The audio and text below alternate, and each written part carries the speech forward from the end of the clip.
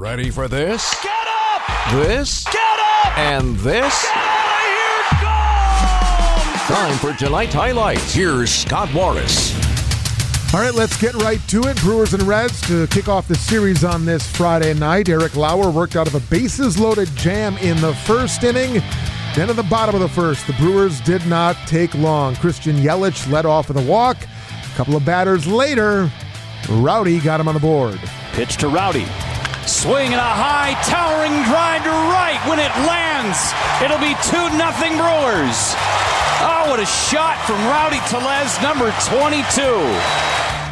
That's right. Traveled 432 feet. That would be all they would need, we would find out by night's end, but they weren't done. Tyrone Taylor in the second inning with 2 aboard gave them a little more breathing room.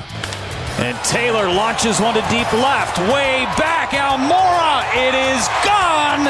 A 3-run home run for Tyrone Taylor. Brewers up a nickel. It's 5-0 in the second. Reds would get their lone run in the 5th inning. Jonathan India scoring on a Kyle Farmer RBI single. 5-1 to the 9th. It got a little dicey.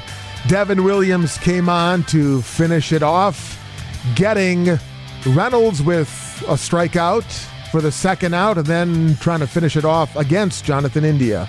The 0-2 pitch. Struck him out swinging with a changeup, and the ball game is over. Devin Williams comes in a safe situation and slams the door on Cincinnati. Final score, Brewers 5, Reds 1.